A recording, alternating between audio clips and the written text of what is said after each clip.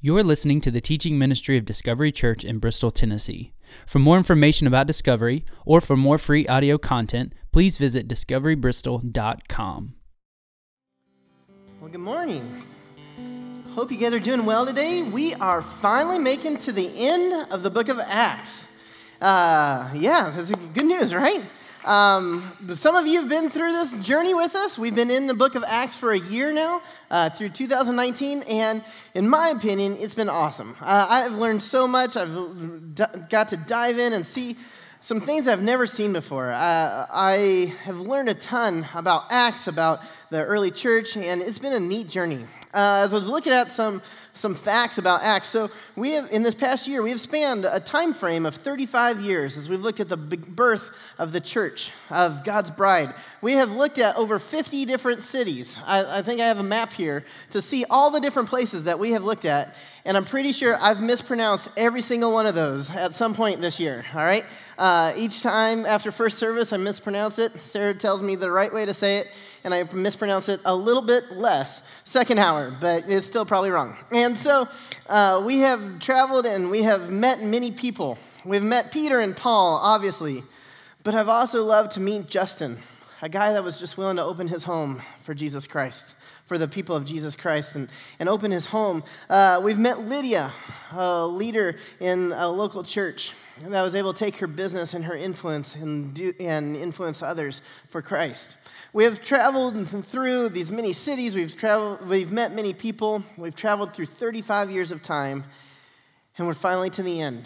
We're at chapter 28. If you have your Bibles, open it to Acts 28, and we'll also have it up on the screens. And we're going to look at how this ends. It ends kind of abruptly. It ends with a message that Paul is unhindered, and it ends with a message to each one of us. And so, as I was praying before service, it just hit me how humbling it is to be able to be putting an end cap on the birth of the church.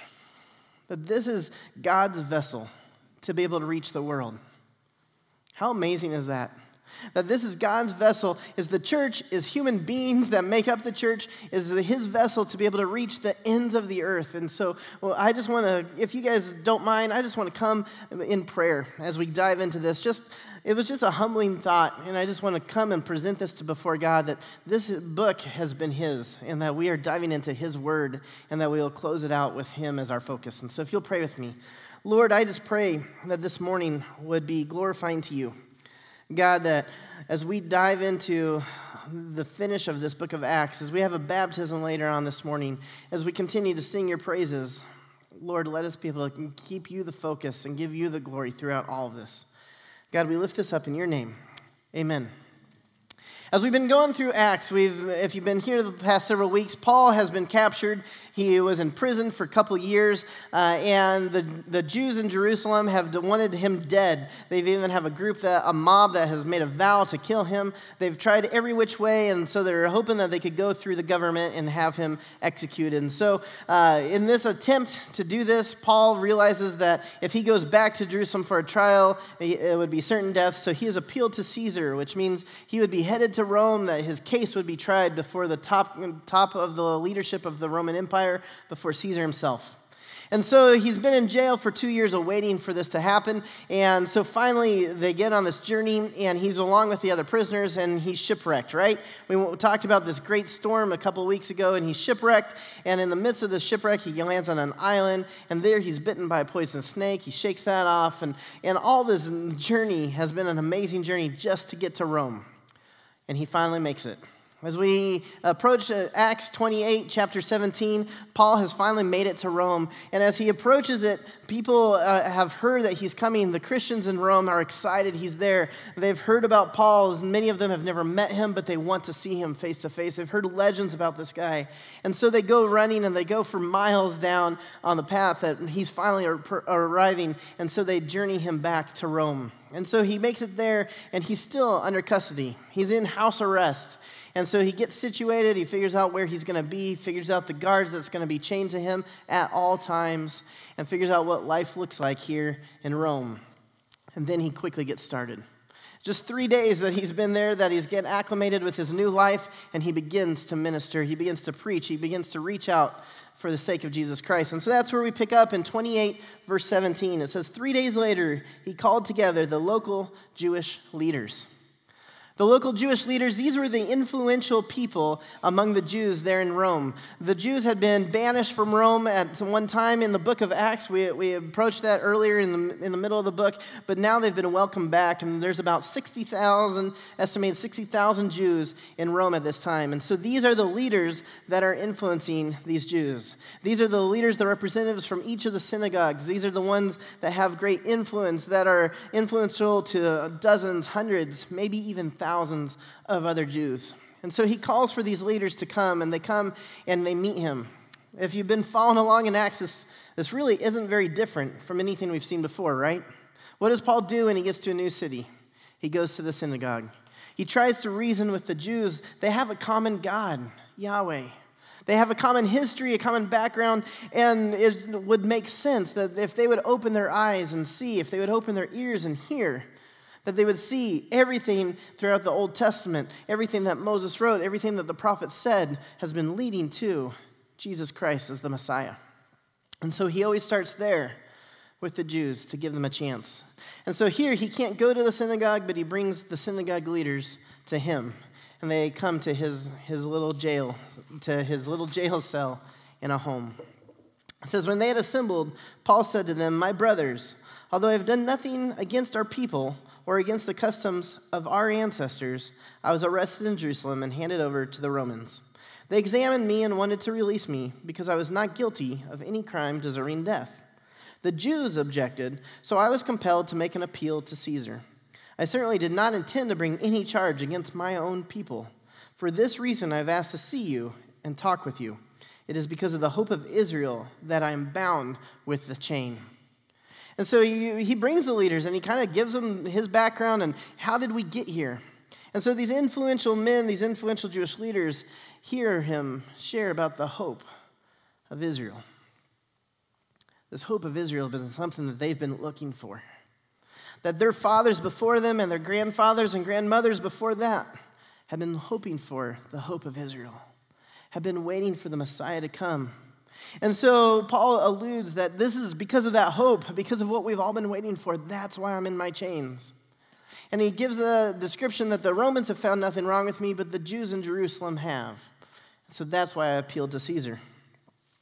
But they reply, we have not received any letters from Judea concerning you, and none of our people who have come from there have reported or said anything bad about you. So Paul's been in custody for years for no reason. The Jerusalem Jews didn't even pursue the charges that they had laid out. They had at first when they were going to talk to the governor Felix or to Festus, the new person in charge, but when it was going to Caesar, they knew they'd lose that battle. They knew there was no way Caesar would find anything wrong, and so they kind of just dropped it all. And they let Paul just rot in prison for the past couple of years.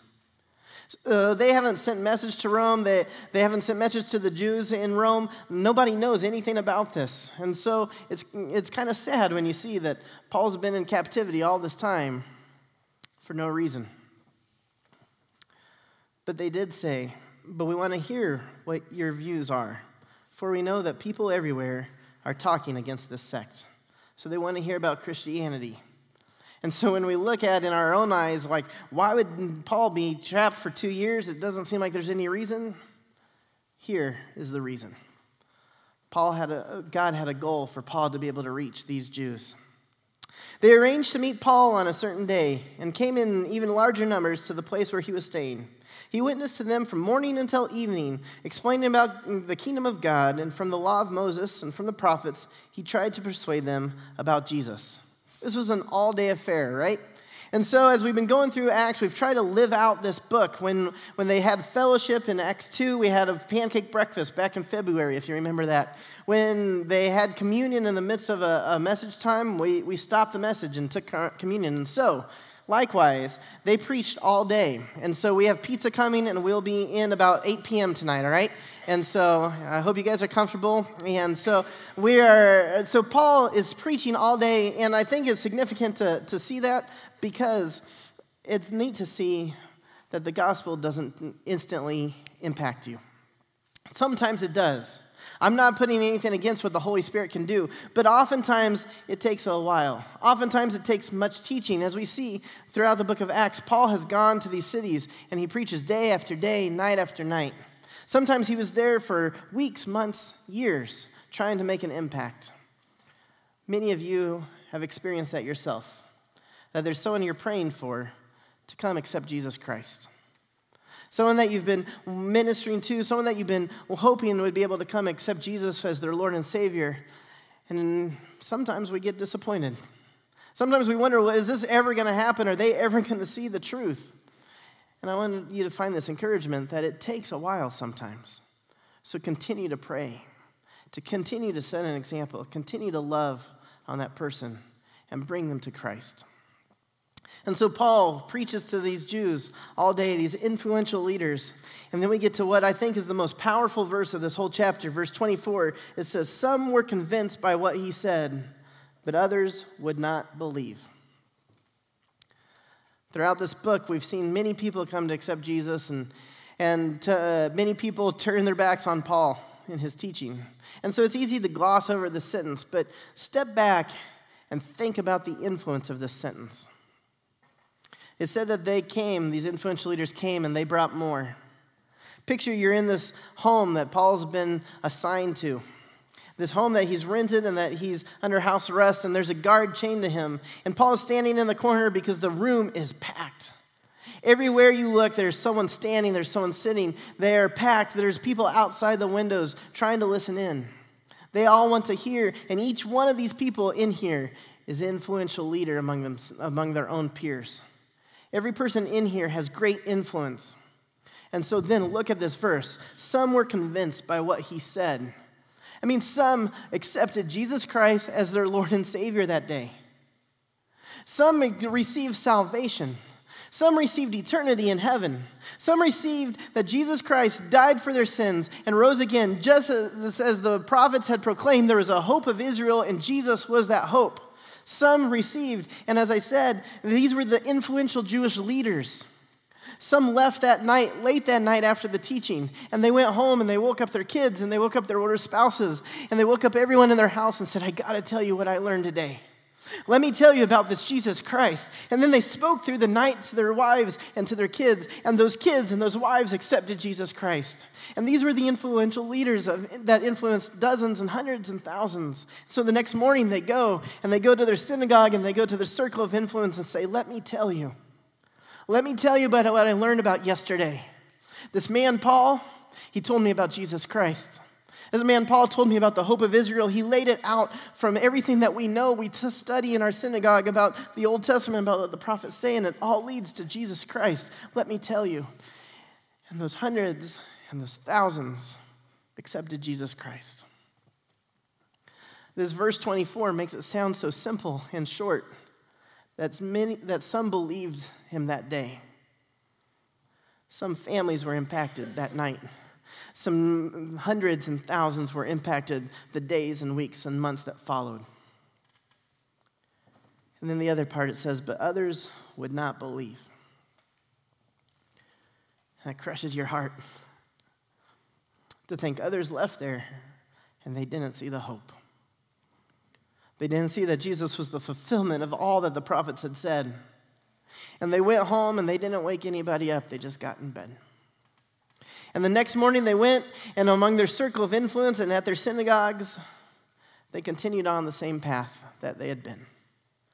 And hundreds and thousands didn't have a chance to accept Jesus Christ. That verse is significant. And that verse is reality today. Right? As we hear about Jesus Christ, as maybe you're here today or out in life or throughout your lifetime, you've heard about Jesus Christ. And there are people here that have accepted and believe, and salvation is impacted by that. And you have eternity in heaven. And there are others that have chose not to believe, and eternity is affected by that as well. So this verse is a significant verse for thousands there in Rome. It's a significant verse for you and for me. And so the passage continues that they disagreed among themselves, those that believed Paul and those that didn't, and they begin to fight in this home. They begin to argue among themselves. They disagreed among themselves and begin to leave after Paul had made this final statement. The Holy Spirit spoke the truth to your ancestors when he said through Isaiah the prophet. And he's about to quote from the book of Isaiah, but I think it's important to say, Paul isn't saying, this is what I say. He's not saying this is what Isaiah said. He's saying the Holy Spirit, God, has made this proclamation on you as you leave this place tonight. It says, go to this people and say, you will be ever hearing, but never understanding.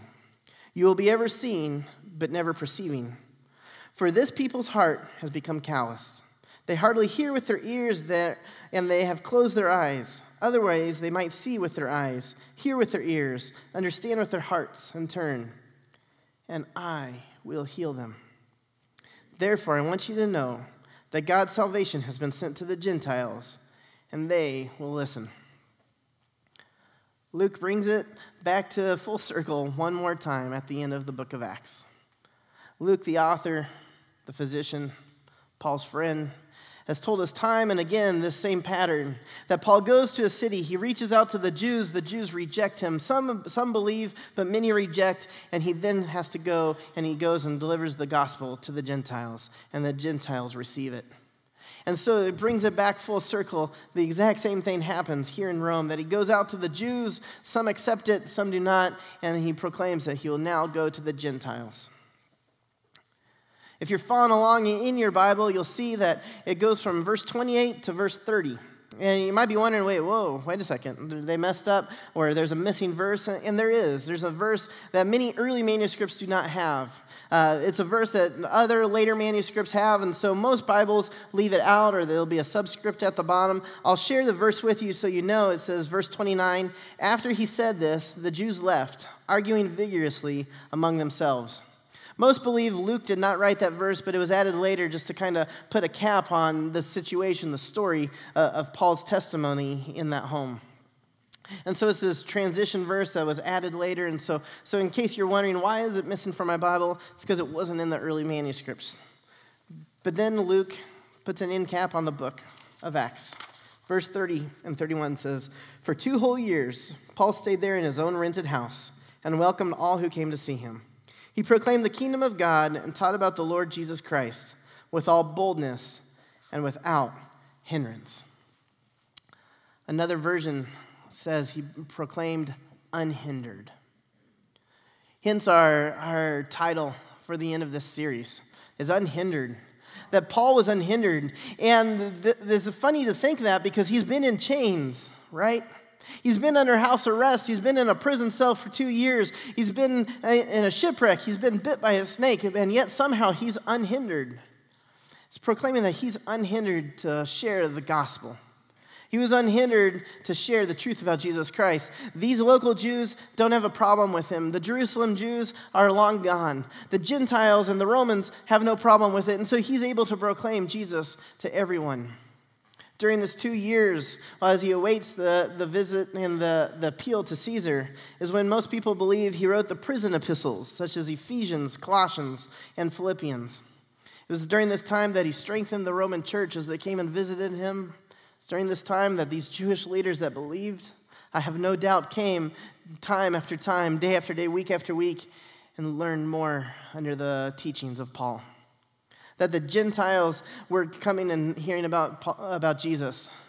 That the Roman soldiers that were chained to this man heard the gospel proclaimed unhindered. And so even though he's chained to a Roman soldier, he was unhindered because there was no one stopping his proclamation of Jesus Christ. Much like we are today.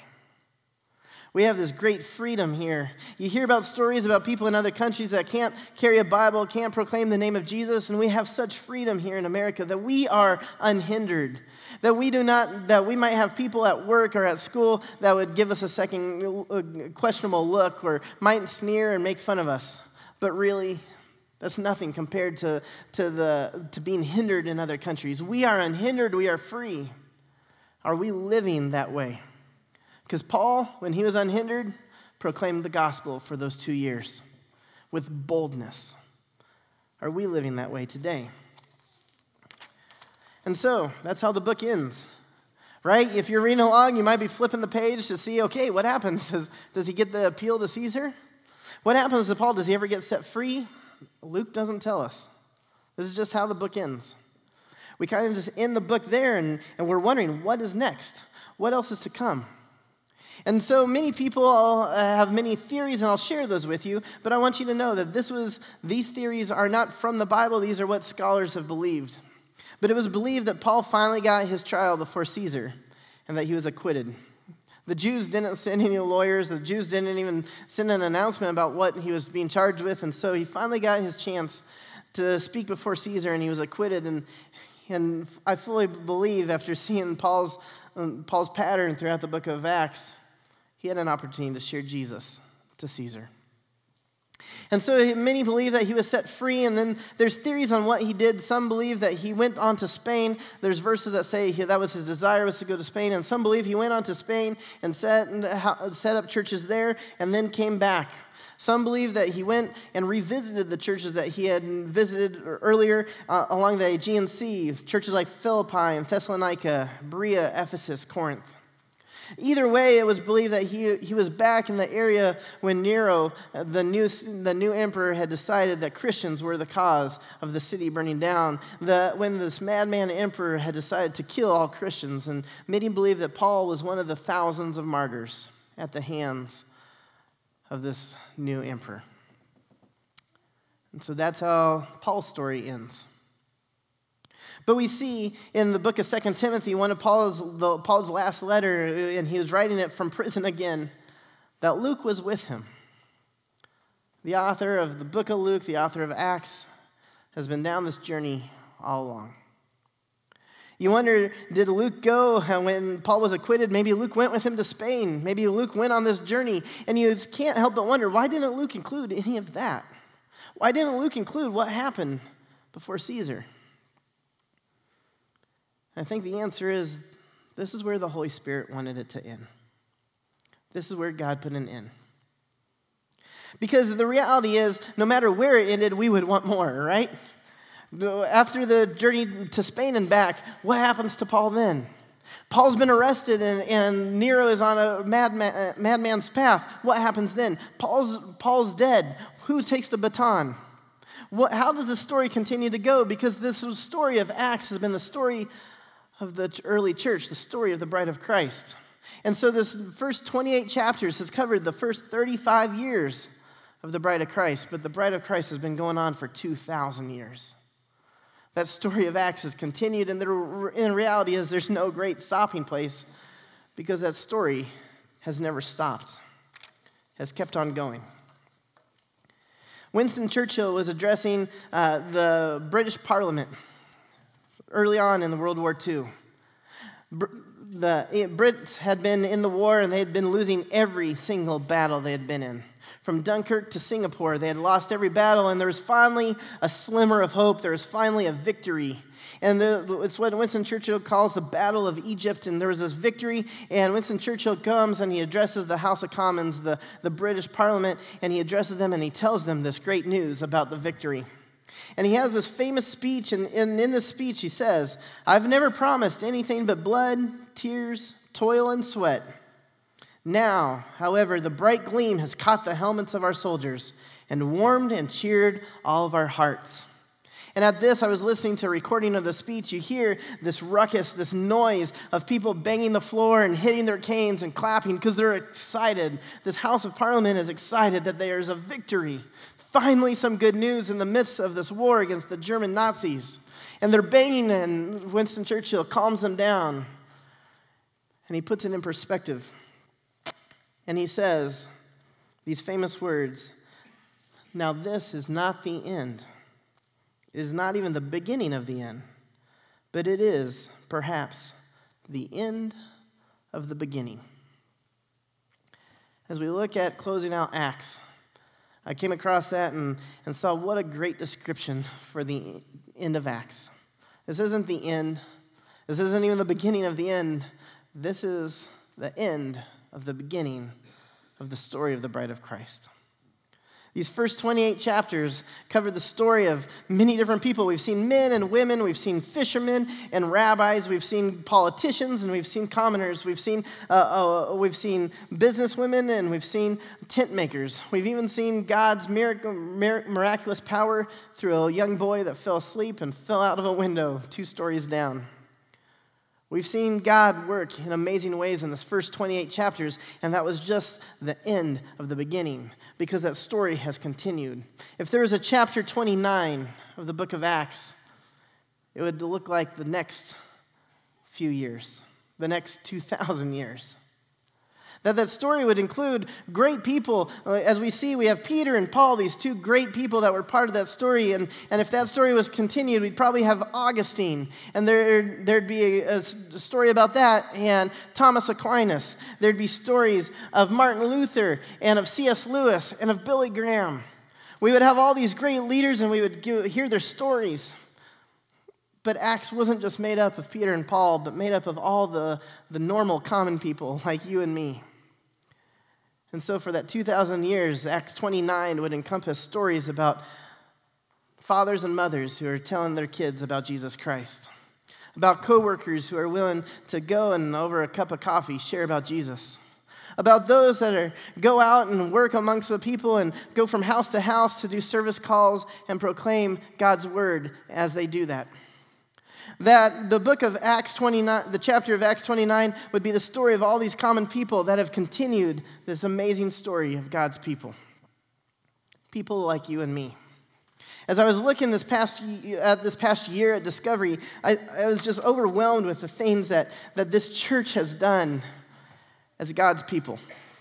As you guys have been in Acts 29, I wrote some down just to kind of capture these because I didn't want to gloss over them. We've hosted a prom for those who are often overlooked and marginalized.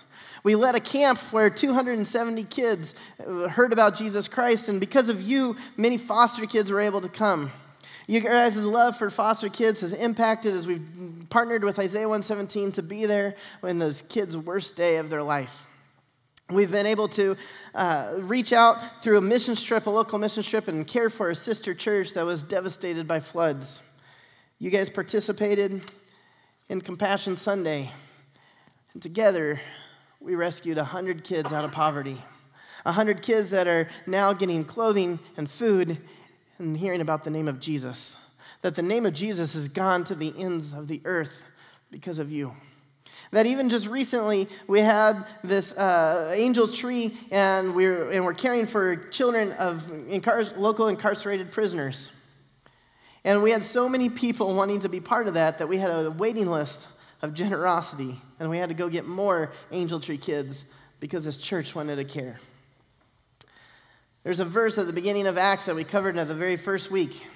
It was Jesus telling the people. He said, Jesus said that you will receive the Holy Spirit, but you will receive the power with the Holy Spirit comes on you. And you will be my witnesses in Jerusalem, and all Judea and Samaria, and to the ends of the earth. And that's what I've seen Discovery do. But the exciting part is that I listed all those things that our church has done, but we are just one of many churches of the hand of God, right? We are just one of many different people, many different churches that have been impacting that have been part of Acts 29 and continuing the story of God's salvation, continuing the story of God's bride. And so we are just one of many churches. The church down the street and the church across the state line and the church across the world have been doing these amazing things as well, spreading God's gospel. And so when we look at the church now, the church is part of Acts 29, and if we boiled that even lower, Acts 29 is made up of individuals, made up of you. We got pictures of people in this church that are continuing to make up Acts 29. Acts is a story of God sharing his love through Jesus Christ, salvation through Jesus Christ, through the power of the Holy Spirit. And that power of the Holy Spirit is continuing to work well past the 28 chapters of Acts, but through these 2,000 years to today, 2019, through this church body. If you look at these pictures, if you look to the person on your left and your right, this is Acts 29. This is God continuing to work in our city and in our Jerusalem, in our Judea and Samaria, and to the ends of the earth. You guys watch these videos, these pictures. This is God's body. This is Acts 29. And I want to encourage you that if anything, we would leave here this morning knowing that we are a continuation of this book, that we are a continuation of this amazing message, that we are a continuation of Jesus' proclamation, that we would go with the power of the Holy Spirit to the ends of the earth. And so I want to encourage you that if you have not accepted Jesus Christ, to do so, come talk to us in the back. We have a baptism here after the next song. And I'm so excited because someone is accepting Jesus Christ and going and proclaiming this to the ends of the earth. That you are proclaiming this to the ends of the earth. When you walk out, you'll see this piece of art that Chris put together. And it's made up of over 1,000 different individual pictures of this church body, making up this picture that we are going to the ends of the earth.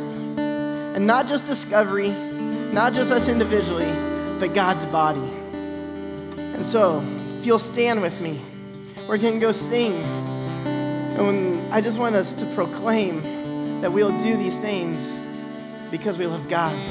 And we'll continue on Acts 29, the story of Jesus' bride. If you'll pray with me. Lord, we just come to you right now, and I pray that you are glorified this morning and tomorrow morning, and Tuesday morning, and this coming week, this coming month, that these influential people in this room will go and influence others for you. That these influential people would go and influence their homes, influence their schools, influence their work, influence their neighborhoods. That these influential people, each one of us here has influence, God. Each one of us here is part of your body. Each one of us here is part of a bigger story than ours. We are part of your story. And God, you have said that as we have the Holy Spirit, we will go and reach to the ends of the earth. And God, I ask that you move us to do so. And God, let us not stop until every corner, every person receives your word to the ends.